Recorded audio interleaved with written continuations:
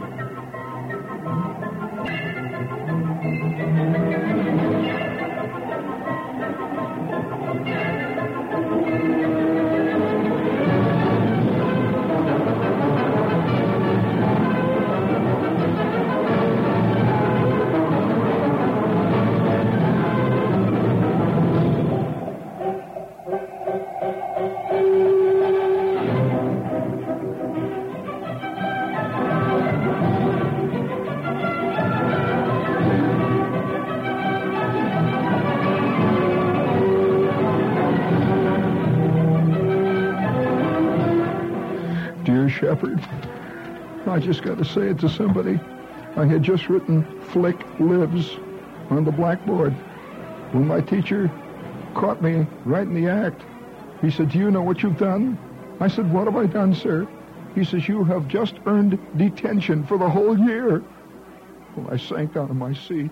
I can't go out for baseball now this year, Shepard.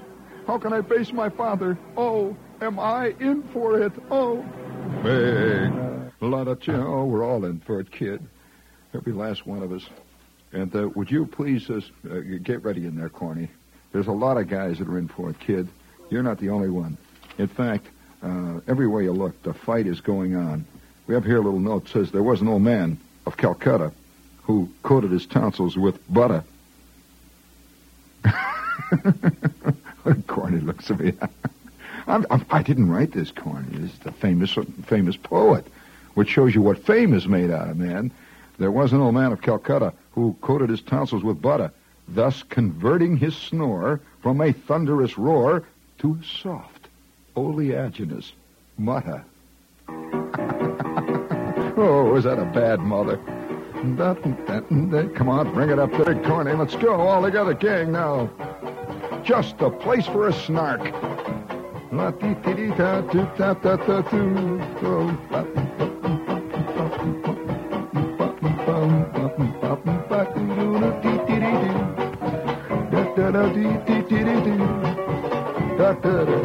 you come home, Bill Bailey? Won't you come home? Come on home, old Bill Bailey. You come on home, there, Dad. Won't you come home, Bill Bailey? Come on home.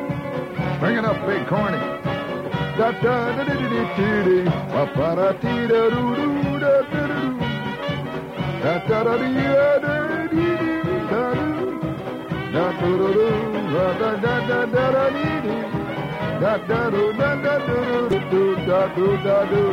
Won't you come home, Bill Bailey? Won't you come home?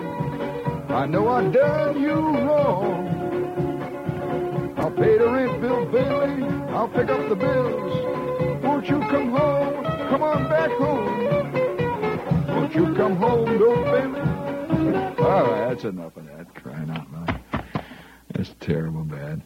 But then I feel this great weeping for all of mankind. Everywhere you look, there's the battle going on. Did you see this piece in the New York Post from last Tuesday? I mean, the clash is going much beyond. You know, they keep talking about the clash between the generations, and it's getting really serious. In the Post, Assistant Professor of English, Kristen Edwards, 28, a willowy blonde, looks very attractive in miniskirts. But Murray Edwards, her husband, does not care for mini pants. especially when his wife creates them by cutting up his conservative stockbroker's trousers. You know, I just wonder. Now, I'm going to bring up a question here. I'm just, seriously, it has to be brought up. I wonder how many marriages are on the verge of busting up or have busted up because a hippie, I mean deep down in his soul, married the ultimate of squaredom. And on the other hand, a chick hippie has married this guy who really believes in stocks and bonds. There's nothing worse than... I think this, this play has never been written yet. They keep writing these plays with a sexual base. But I think sex is, that's pretty basic. I mean, no problem there in most cases. But what is worse than to see two people arguing about whether they should go see The Sound of Music? And, the chick says, what do you mean Sound of Music? And she's holding out for, let's go on, turn on or something. He says, well, what do you mean? And she sits there, and he brings out a picture of him in a magazine. He says, now, here's a great actress. And he holds up this picture of Julie Andrews. And the chick says, Julie Andrews, I'm going to throw up. And the next thing you know, she's at an Andy Warhol movie, and he's sitting down there, and he's watching Doris Day and Rock Hudson. And I think this is fantastic. I think this is one of the splits between the kids, and people that they're digging and hearing another scene, and you can never reconcile the two. I mean, they just constantly clash. This kid wrote to me and he said, Shepard, he said, man, he said, tell a story of the Great Generator Hunt. The Great Generator. Oh, by the way, before we go any further, do you have a march in there for me, please? Something big and important. Salute it. Hit it. Hit it big. Bring it in there. Big. Hit it big there. Hello. Hit it big. There we go. That's big enough. Excellent. What'd you do? Skip out of the groove there? Anyway, sit right in the middle. It doesn't matter. You can play the Stars and Stripes Forever from either end, and it sounds the same. It really doesn't matter. All right. Once again, it is time for your assignment. Bring it up big, Corny. Come on. That's just keep it up there. Very good. It is time for your assignment. Okay. All right, now, time for the assignment. Get ready out there. Get out your pencil and paper. What does this thing say here? Oh, boy, I can't read that on the air. Holy smokes. There are some people can't tell one thing from another. Ella cinders from Whistler's mother. A porcupine quill from a peacock feather. A buffalo.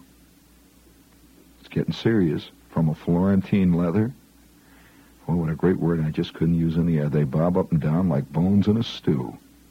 Don't know their blank from a sassafras root. And couldn't pour blank from a cowhide boot. With complete instructions on the heel.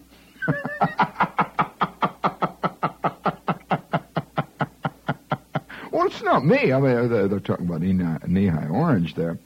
But nevertheless... get ready with the band in there. We're going to use it, Corny. Guy sent me a clip from an army newspaper. Now, as an old ex-army type man, reading this clip. Were you ever in the Army, Corny? Never? Well, I'm going to tell you a little about it tonight. Here's a clipping from an Army newspaper, and this is the guy who sent it to me is one of the heroes in the story. I won't use his name, but he appears in the story. And it's taken from a Signal Corps newspaper that was published at the camp where at one time I festered.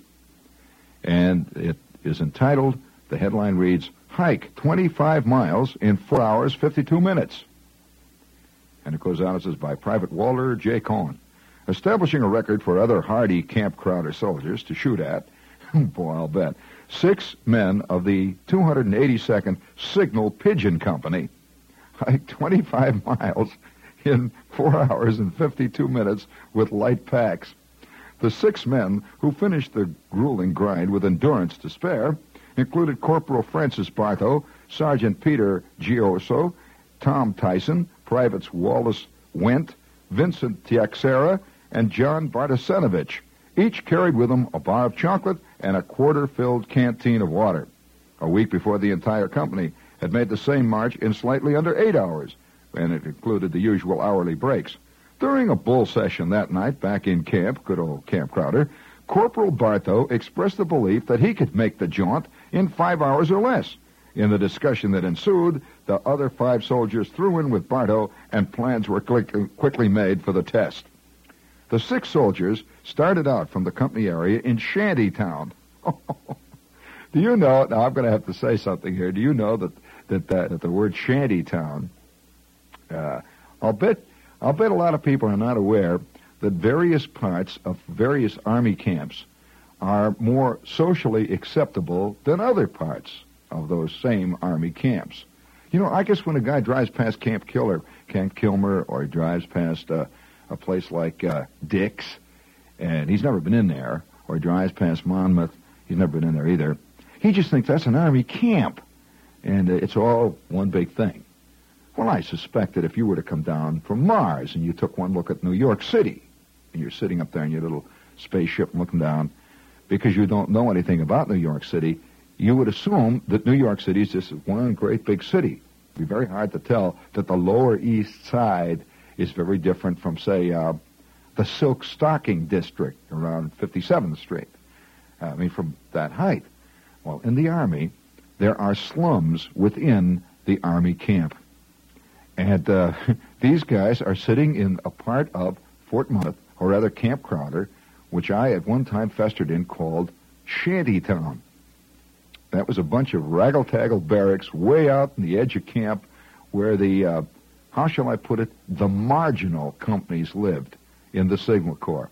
For example, the 282nd Pigeon Company, which these guys were from. And the 282nd Pigeon Company are sitting in Shantytown. Okay? And they started at 7:20 a.m. from Shantytown over a course which led first to Boulder City, then McIntyre, then the far side of Neosho, from there across the railroad tracks, and back home along the Incinerator Road. They returned to their starting point at 2:12 p.m. They covered the first 5 miles in double time, and from then on, they alternated their speed between normal and double time, but they never stopped for a break. The last half mile they completed on the double and finished up with plenty of reserve stamina, including Private Wendt, who had walked guard for 4 hours the night before and who had requested to be relieved for the remainder of his tour so that he could make this magnificent march.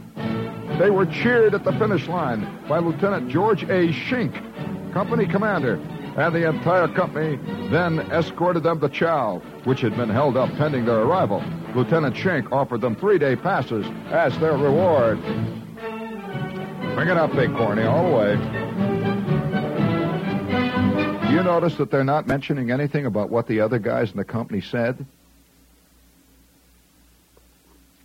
Well, I want to tell you something about that. We had almost exactly the same thing happen. I was in this wire laying company. And it's Company K, you see, and we were going through wire laying courses. And we're sitting there in Shantytown one day, just festering, bugged, going out on these 25-mile hikes every afternoon. Of course, they didn't start in the afternoon. In fact, you saw a picture one time of me just when I was about to start out on one of them. And that was taken just before a 25-mile hike. And we get up at the crack of dawn. And everyone would fall out. You rush down a little train, you come back, and the dawn is just coming up over the Ozarks. And there's a chill breath of wind blowing in from somewhere near the big bend of the Ozark River, and you can smell dead catfish. And you can also smell the smell of 19 million mess halls for miles around, cooking the French toast in the morning kerosene. They had a special kind of kerosene they used to make French toast in. And you can just smell it drifting up to the sun. And we are preparing for a 25-mile hike.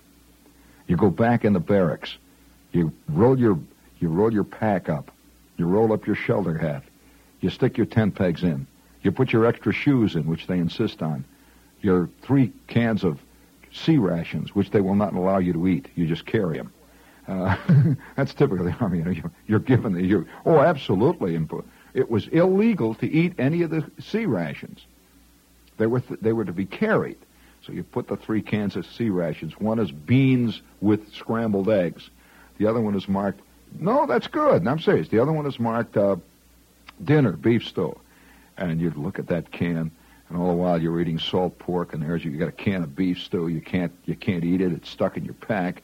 And then we would fill our. You notice it says their canteens are 1/4 filled. Well, we used to fill our canteens. Now, guys filled it with a variety of things. It wasn't always water, and sometimes it was other things. I remember one time one of the guys in our barracks, Roswell T. Edwards, for example, had gotten himself a jug of bourbon from somewhere off in the hills, and that we filled our canteens with 1/4 bourbon. But by the way, I put the bourbon in my canteen and I was not a bourbon drinker, and I was not a drinker. I was only 17 years old. My idea of a good brisk drink was Ovaltine on rocks, stuff like that. I thought that as a matter of fact, even at that time, I was not yet fully weaned to Pepsi-Cola, because Pepsi made my nose burn. You know, I drink that stuff and the bubbles would go up, and I thought it was very strong stuff. So in came Edwards, and he's got this bottle. Well, you know, you're a soldier. Soldiers are supposed to want to do stuff like that, like, oh, man, would I like to have a drink, all that. So he passes this bottle around to everybody and says, now listen, he says, I got this bottle. He says, I put it under my overcoat. I carried it into camp last night. Man, if I ever get caught, they'll bust me down to nothing. Well, of course, he already was nothing. You can't bust a private down for much more than a private, but you have your pride. And so he said, they'll bust me down to nothing. So he passes this bottle around. Me and Gasser, Goldberg, all the tough soldiers, we're taking a bottle. We're pouring in our canteen. Oh, man, this is going to be really, I pour this, maybe a half a cup of bourbon into my canteen. I hand it over to Gasser, and Gasser pours a half a cup of bourbon in his canteen, and all of us are feeling real tough. So now it's the crack of dawn. We're out. We're going to go on the hike. The cannon goes off, and Company K moves out. Oh, boy, what a sight in the sun, with all of our M1s catching the sun, our green helmets with the camouflage netting, with all the tools in it. We've got our packs on our backs, and we are marching out. The guidons are flying. Company K's magnificent, beautiful, we had a big flag that had a K on it, a big white circle on it. Company K's pennant, the American flag, and we are marching out. Company K is marching out, a 25-mile forced march. The dust is rising from under our shoes. You can hear the clink of the equipment, the rattle of M1s. You can hear the clank of canteen against musket, and they're marching out. Company K of the 362nd Signal Airborne Mess Kit Repair Battalion is marching forward. Bring it up the crime. Hooray! And we marched out. Well, the best part of a big forced march like that is the first 3.5 minutes. When you still feel good. The first 3.5 minutes when other guys all around, the other companies, M Company, L Company, Q Company, J Company, are all sort of walking around looking raggle-taggle, just like, ordinary varmint soldiers. And there goes Company K, a hard-fighting, well-knit unit, marching out and stepping out. And up ahead of us, Lieutenant Cherry, up there by the guidon. You can see, he's still walking, by the way. He hasn't got his Jeep yet. He's putting on a big show for the regimental commander. Company K being led by its fearless officer, Cherry, and he's hollering, "Eyes! Eyes! Right!" And we salute the orderly roll as we go by. Eyes right. Company K is marching on out to the boondocks. And each one of us had 1/2 a cup of bourbon in our canteens.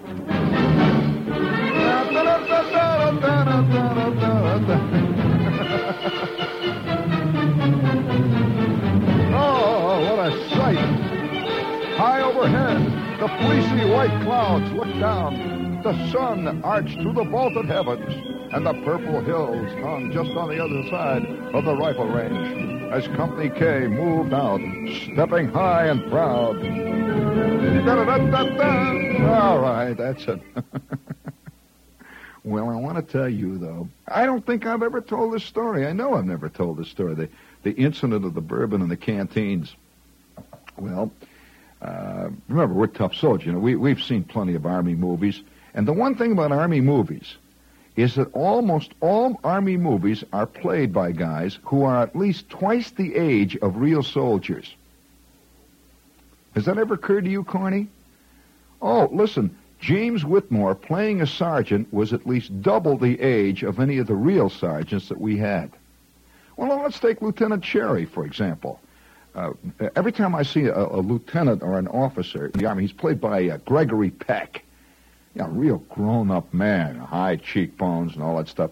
Or it's played by somebody like John Wayne, a big, a powerful, obviously grown-up type man. Well, Lieutenant Cherry, who we called the old man, Lieutenant Cherry had just passed his 21st birthday.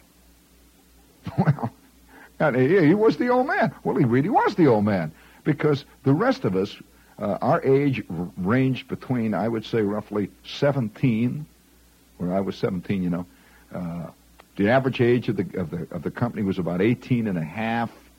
A couple of guys were 19. I remember Zinsmeister was considered an old, grizzled veteran. Zinsmeister had just passed his 20th birthday. And guys used to sit around in the barracks. I remember coming, Zinsmeister sitting there, and he's such an old man, he's smoking a pipe, and he's, a really grown-up type guy. And we'd say once in a while, "Hey, Carl Zinsmeister, hey, Carl," and he'd look up and say, "Yes, son." Well, Carl, when you go out with a real woman, now, when you actually go out with a real woman, now, how do you get around to what, gee, Carl. Well, son, those things you only learn from experience. And when you've been around and seen as many things as I have, you know that there are certain things which you can't just tell a man. He just has to experience. Now, don't bother me, son. I've got to get back to reading my paper. Well, that was the old man of the company. See, Zinsmeister, about 20. So the rest of us, were raggle-tackle. And we had seen plenty of movies. That's the thing. I wonder how many people base their lives on movies. Oh, sure. I mean, even soldiers, they sit and watch the movies. They find out how real soldiers are by watching James Whitmore be a sergeant. Believe me, I think more guys base their entire lives on how would Tony Curtis make this phone call? How would Michael Caine talk to this chick? And on the other hand, you have chicks saying to themselves, how would Julie Christie smile at this point? And so ultimately, showbiz has become reality. And us, walking around, we're unreality. And so here is Company K marching out into the sunlight. Now, we've all been in this at this particular moment in the Army about 4 months. Long enough to be flat-bellied and hard, and not long enough to have ever really seen any real soldiers. And so every night we're going down to see the movies. And about 2 or 3 days before, we had seen this great Army movie where this guy named Errol Flynn, was there ever such a guy, Errol Flynn? Ever heard of that? All right. Errol Flynn had this bunch of tough, hard-bitten GIs, see. And it was an outfit almost like ours. We had the same kind of hats, those big round steel helmets to protect you from flying shell fragments or the enemy.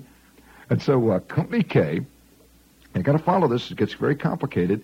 Company K, 3 or 4 nights before, we went to the movies almost every night en masse. That was all we had to do, We'd finish chow, and we'd throw the food away that they gave us. We'd put on our Class A uniforms, which you had to wear if you were going to go to the post theater. We'd put on our Class A uniforms, our suntans. We'd go wandering down to the PX, and we'd buy a couple of Baby Ruths, maybe a couple of Powerhouse candy bars. That was our supper. Then we'd drink a bottle of 3.2 Army beer. Oh, boy, and there's no beer. I want to tell you something. Army beer, for any of you who've never tasted Army beer, believe me, friends, is gassier than a stratospheric weather balloon. I don't know what they made Army beer out of. There was a lot of rumors around there. But, of course, then it just seemed ridiculous to us because they'd already done away with the cavalry, so nobody could see, But there were a lot of rumors about where they actually got Army beer. And so we would sit there, and Army beer, you would open a bottle of Army beer, and it would go, wow! And the gas would fly out all over the place. It would foam and run up and down your elbows. And then you would take a sip of this. Now, you drink beer, Carney. You take a sip of this stuff, and it would be, well, if you can imagine, a triple supercharged Diet Pepsi. This stuff, it was like solid gas. You'd take a swallow of it, and you'd sit there for a minute, and it would go down, and then you'd hear in your stomach go, and you think you're having fun. You know, you bite, and then you'd bite a bite of your Powerhouse candy bar. Nothing goes better, friends, together than a Powerhouse candy bar and a bottle of Army beer. What a mixture. Do they still make Powerhouse candy bars? You remember Mr. Powerhouse, all that? And so you'd eat this is a typical Army high life evening. We're sitting there, yellow light bulbs, Gasser on one side of the table, me on the other side, Edwards over here, Goldberg sitting down at the end. And we've each got a bottle of 3.2 beer. And we're hard-bitten soldiers. We've been seeing them. Well, we know what soldiers are like. So you take a bite of this Powerhouse candy bar. See, soldier eating a Powerhouse candy bar. This is his supper, by the way, because that evening we have been served a succulent dish of SOS for the 347th consecutive meal. And you grew tired of it about 322 meals back, and you cannot stand the sight of it. You've also been served a big, beautiful, ice-cold glass of the Purple Death, which is actually Army grape Kool-Aid. So by this time, you know, you've had the beats up to here, you're not eating the Army food, and now you're down at the PX. That's part of the rejecting the establishment. No matter what they would give you in the Army, they'd bring out a turkey, roast turkey, you know, with a suckling pig with an apple in its head. And you'd say, oh, good, it's Army chow. And you'd go down and eat a Powerhouse candy bar. Show them what you really thought. So, eat the Powerhouse candy bar. Typical Army moment. Powerhouse candy bar. Then you grab your bottle, your 3.3, your Army beer, see, which is all they would let you drink. The nuts are stuck in your teeth. And the chocolate, which is made out of some kind of a peculiar solidified lard, and the back of your teeth are coated with it. And you take the beer.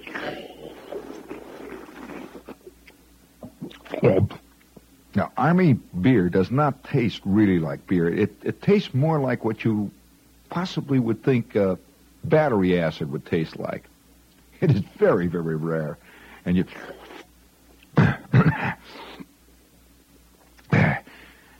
and then down inside your stomach goes...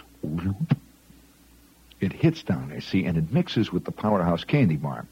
Then you take another bite of your Powerhouse candy bar.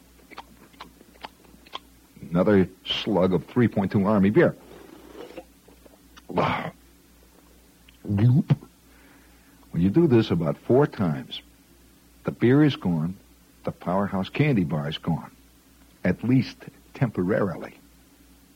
Quite often it made a reappearance in a slightly altered form and slightly more violently, but quite often it made a reappearance. So now you're sitting there, see, and you say, hey, Gasser, how about picking up 4 more beers? Here's a $1. You reach down, you put the $1 out.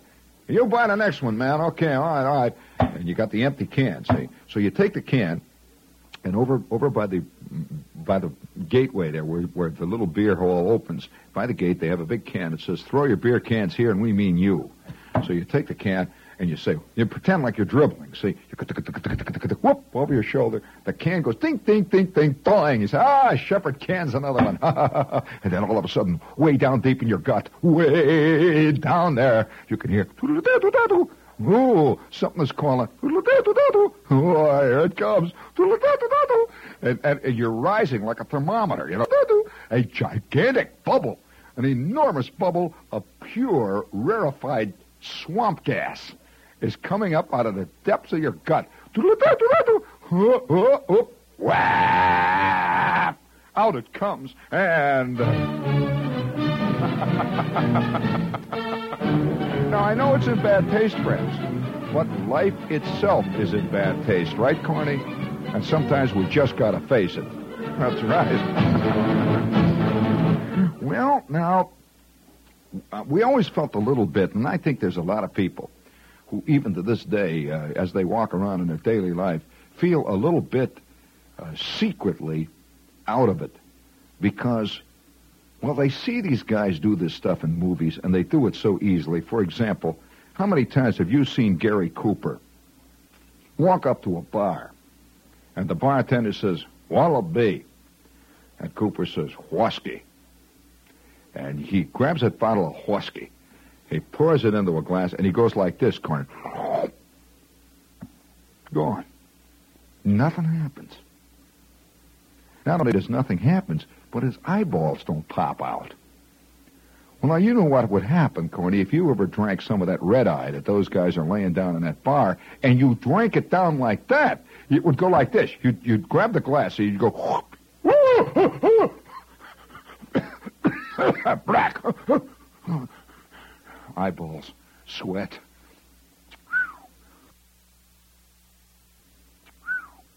Holy smokes. But it doesn't do that to Cooper. He just drinks that like he's drinking Diet Pepsi. You know, just... That's all he does. So no wonder we feel inferior to the movie guys. And then came the incident of the bourbon in the canteens. Now, I don't know whether you know anything, friends, about Missouri, about that area, but that is bourbon country. Neosho, Missouri. Just like you go down to the islands, it's rum country, right? You go to Edinburgh, it's Scotch whiskey country. You go to England, gin. I mean, gin is their national drink, and it's a national art form. Now, like all other art forms, there is the good and the bad. Now, we sit over here in America, you know. We get British gin, and generally we only get the very best. Beefeaters, you know, that fine British gin. You get the fine Scotch from Scotland. Because what's the point of sending the bad stuff over? Because they only send the good. Just like we only see the good English pictures. We only see the good Italian pictures. You don't. Oh, let me tell you, the English have shot some pictures, believe me. I mean, they're about as effective as Novocaine. They put your head to sleep so fast. You've seen them, Corny, from the... Oh, they're awful.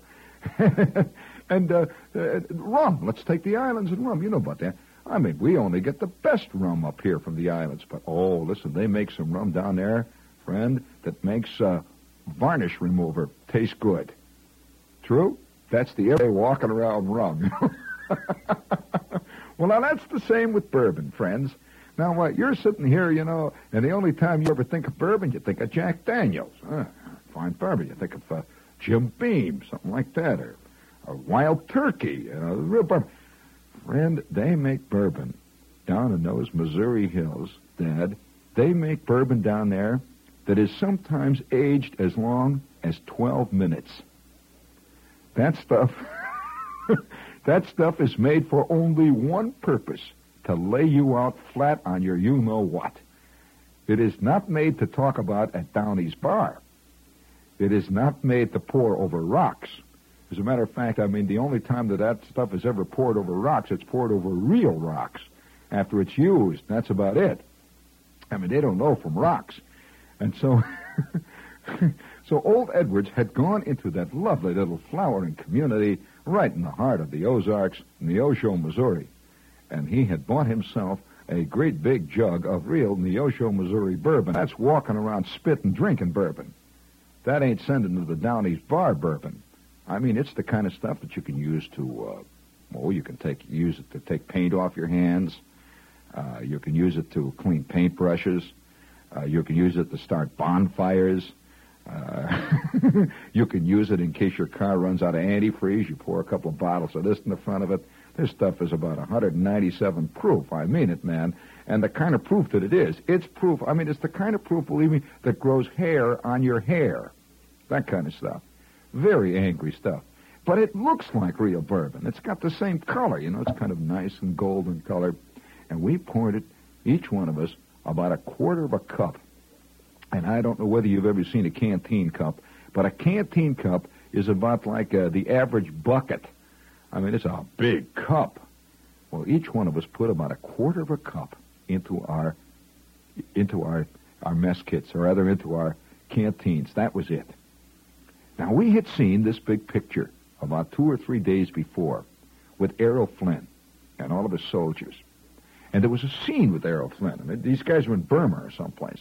And there's a scene with Errol Flynn and his guys, and one of them has got a bottle of whiskey. And they're tough-looking soldiers, and their coats are torn off, and they wear nothing but shirts, and you could see they've got cartridge belts around their waist, and they've got their shorts with the pants torn off, and they're torn up old shoes, and somebody's got a bottle of whiskey, and the five of them are passing it around. Oh, boy. And they always make that thing in the movies about, isn't that good?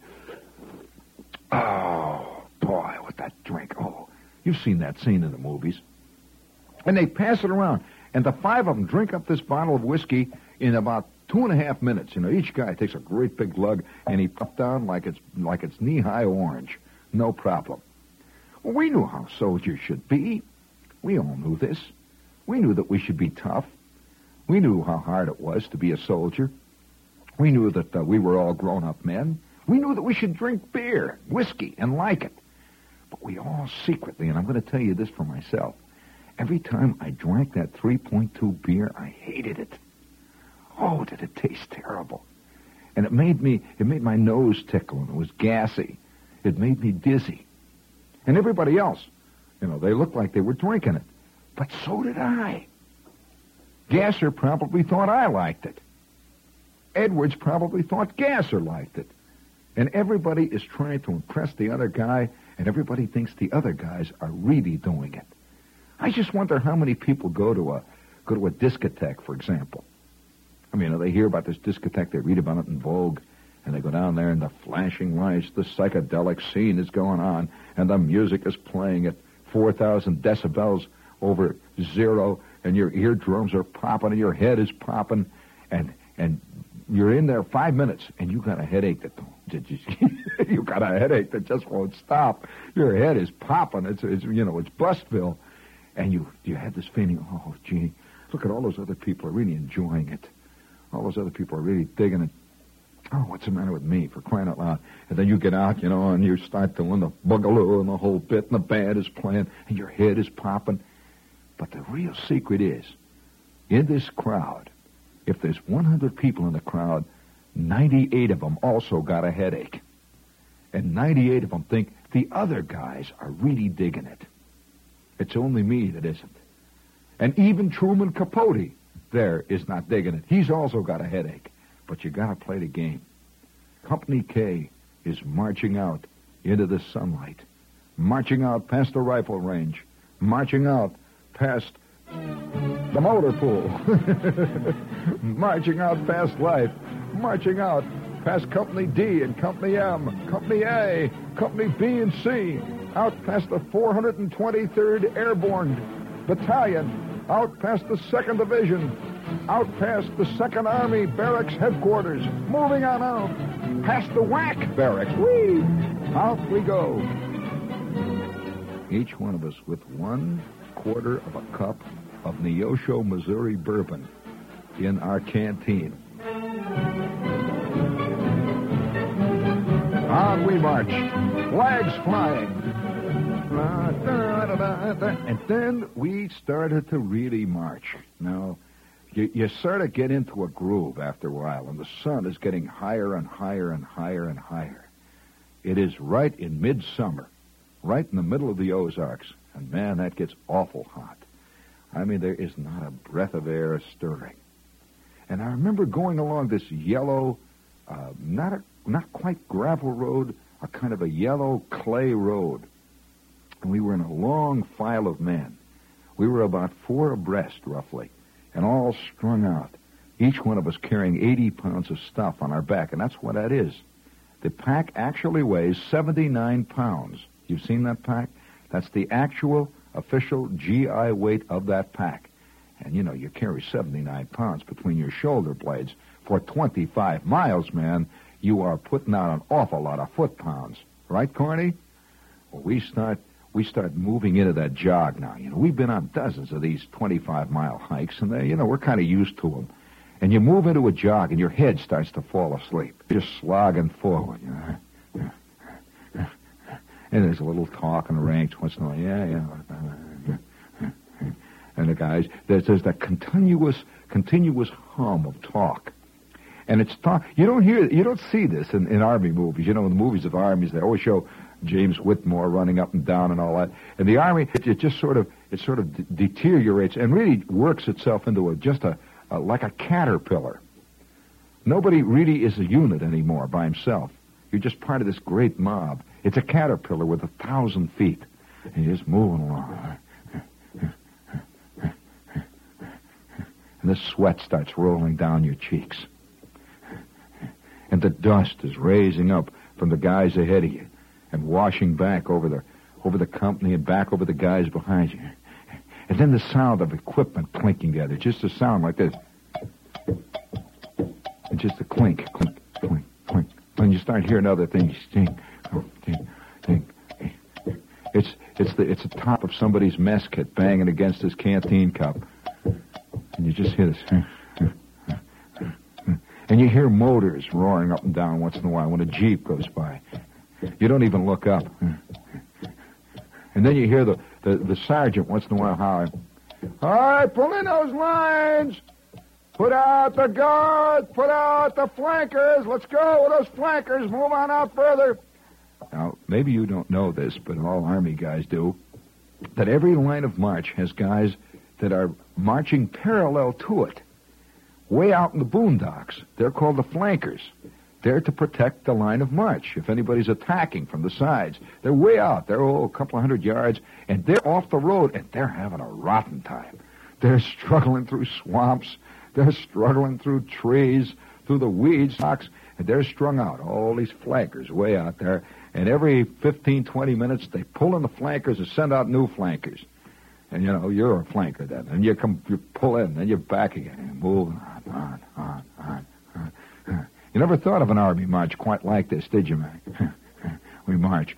And then I'd say about every hour or so, you'd hear it passing back down the lines. You'd hear this guy, "Oh, take a 5-minute break. All right, fall out. And you'd sit down instantly. And everybody lights up who is going to smoke. Everybody lights up a cigarette. You don't take your pack off. You sit on it. Everybody sits down on the pack. And they wait. And it's like almost before you sat down, they're blowing a whistle. "All right, come on, let's go. On your feet. Forward. March." You hear it, company after company. Forward. March. Forward. Come on. On they go. The sun is hanging over. Well, I would suspect that the first one that it happened to was Gasser. We took a break. It was about our second or third break. And I took out my canteen. I was thirsty. My tongue was hanging down around my cartridge belt. I took my canteen out. Boy, was I thirsty.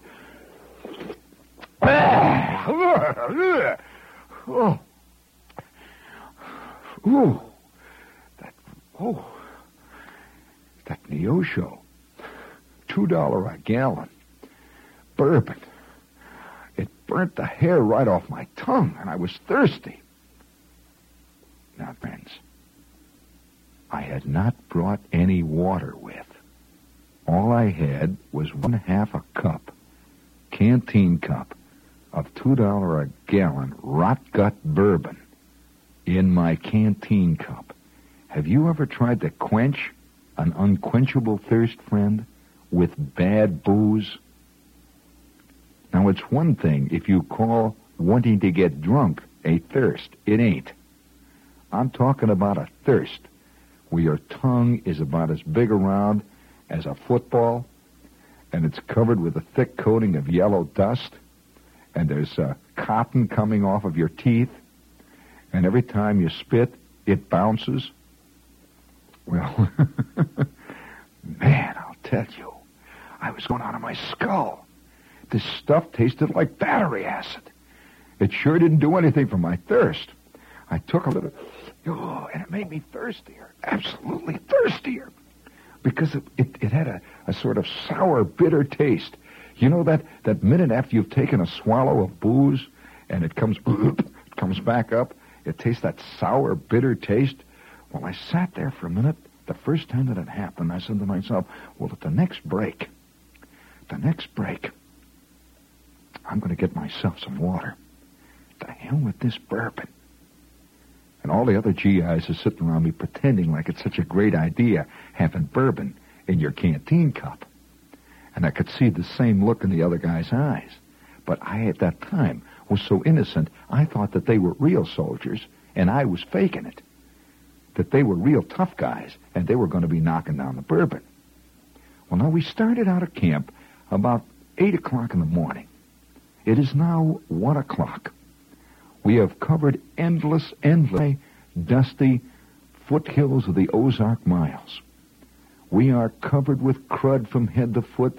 The sweat has caked on the back of my neck. I am chafed where my strap from my gas mask has dug deep into my shoulder blades. And I am so thirsty, I'm telling you, I'm going out of my skull. I do not think, friends, there is any worse torture than extreme, aggravated thirst. I mean that. I think one of the best ways, the Nazis did it all the time. One of the best ways to get a guy to talk is just don't give him any water. Period. Just don't give him any water. You don't have to hit a guy in the head, burn his feet with cigarettes and that. Just don't give him any water. Day after day after day. And then have the guard stand outside of his little cage drinking ice water. Man, there ain't no feeling like it. You have no idea how magnificent water gets, and how you begin to have fantasies about it, like water bottled in stone mugs with the Florentine designs on it. As if water is the rarest of elixirs. Well, about 1 o'clock in the afternoon, I was so out of my skull with thirst that every time we would stop, we must have had 500 breaks, but every time we stopped, we were 16,000 miles from nowhere. And we were supposed to, on this extended march, carry all our own material with us. No water is being carried by the company. It is drink what's in your canteen cups or die. Forget it. On about 1 o'clock in the afternoon, thirst had driven me right up the wall. I started to drink this stuff out of the canteen. I couldn't help it. Oh, but it was wet. It was wet. That's what counted. It was wet. Oh, boy, was it wet.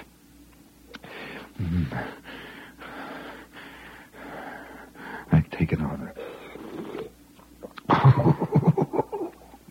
My eyeballs pop, but it's wet. And nobody talks much when you're on a 25-mile march. After about the first 3 or 4 hours, ain't nobody saying nothing. Everybody's real quiet. You sit there, and that's, by the way, very different from the way it is in the movies. You notice how it is in the movies all the time? James Whitmore sits down, and he immediately reaches inside of his field jacket and takes out a picture of his girl and shows it to the next GI. I ain't never seen that happen once in the Army. It's just, that's an Army movie cliche. Guys just sit there. Ain't saying nothing. And you see a sergeant go by with the lieutenant, and they've got the map out, and they're looking at the compass. We don't care. We don't care where we're going. We just want to get there. We are tired of this. I take another little sip. Oh, that burns all the way down. And all I've had to eat since 8 o'clock this morning is one chocolate bar. That very same chocolate bar that they talked about in this piece that I read to you.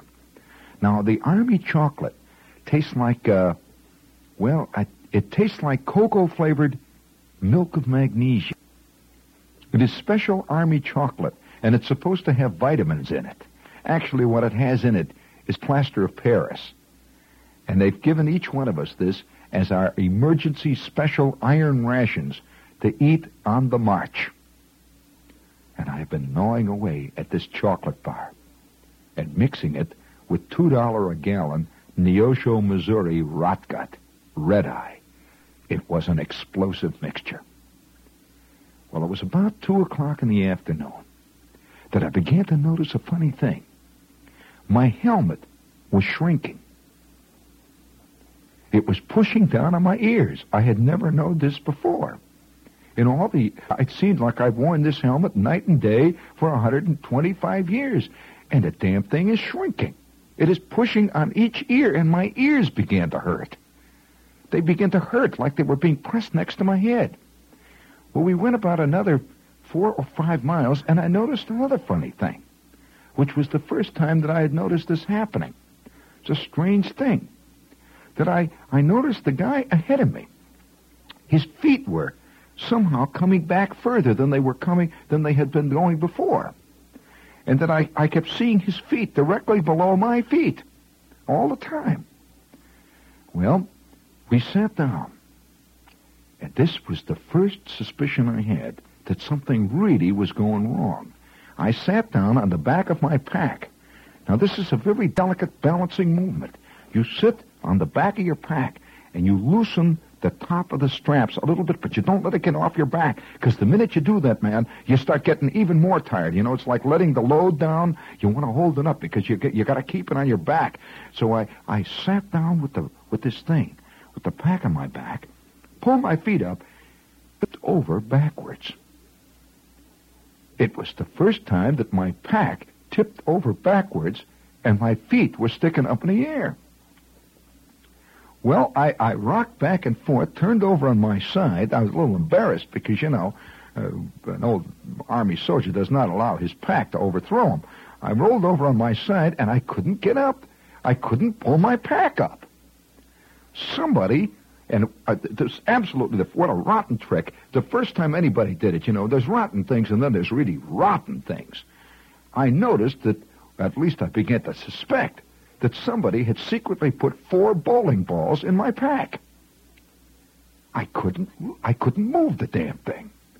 While I pushed around sideways, I got my knee up against the butt of my rifle, and I hunched myself up. I sat up now, with my helmet pushing down on my ears, and by George, there, with his pack riding up over his head, was Roswell T. Edwards. He, too. I said, "What's the matter, Edwards?" Well, he sounded like he was talking to me through an echo chamber. I don't know quite what he said, but from somewhere off in the distance, I heard whistles blowing. And we are now up and away again. Company K is moving forward, into the darkness, moving forward. Well, at the next break, it happened. Gasser stood up, flipped his pack off, rushed for the weeds, and for at least 7.5 minutes, a large, almost overwhelming retching sound could be heard. Well, it's catching, friends. I don't know whether you've ever been on a boat when people began to pass sea sound.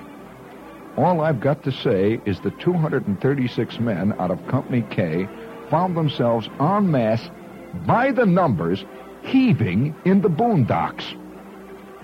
It was one of those brief moments of total communion with your fellow man.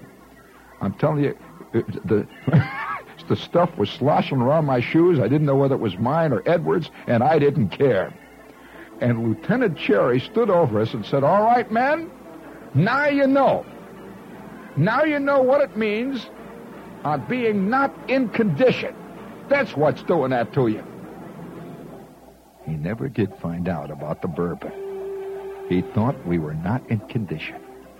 But from that moment on, I learned a great truth. Life ain't the way James Whitmore wants you to believe. The next time I see Gary Cooper walk into that bar at a Silver Dollar and say, "Whiskey," and then when that whiskey comes sliding down the bar to him, and he raises up that little shot glass and just goes like he's drinking a glass of water, I know he's lying. It ain't that way at all. Let's admit it. It's not easy to like whiskey. In fact, there's a lot of things that we like to pretend we like. I know a guy that's been pretending about cigars for years.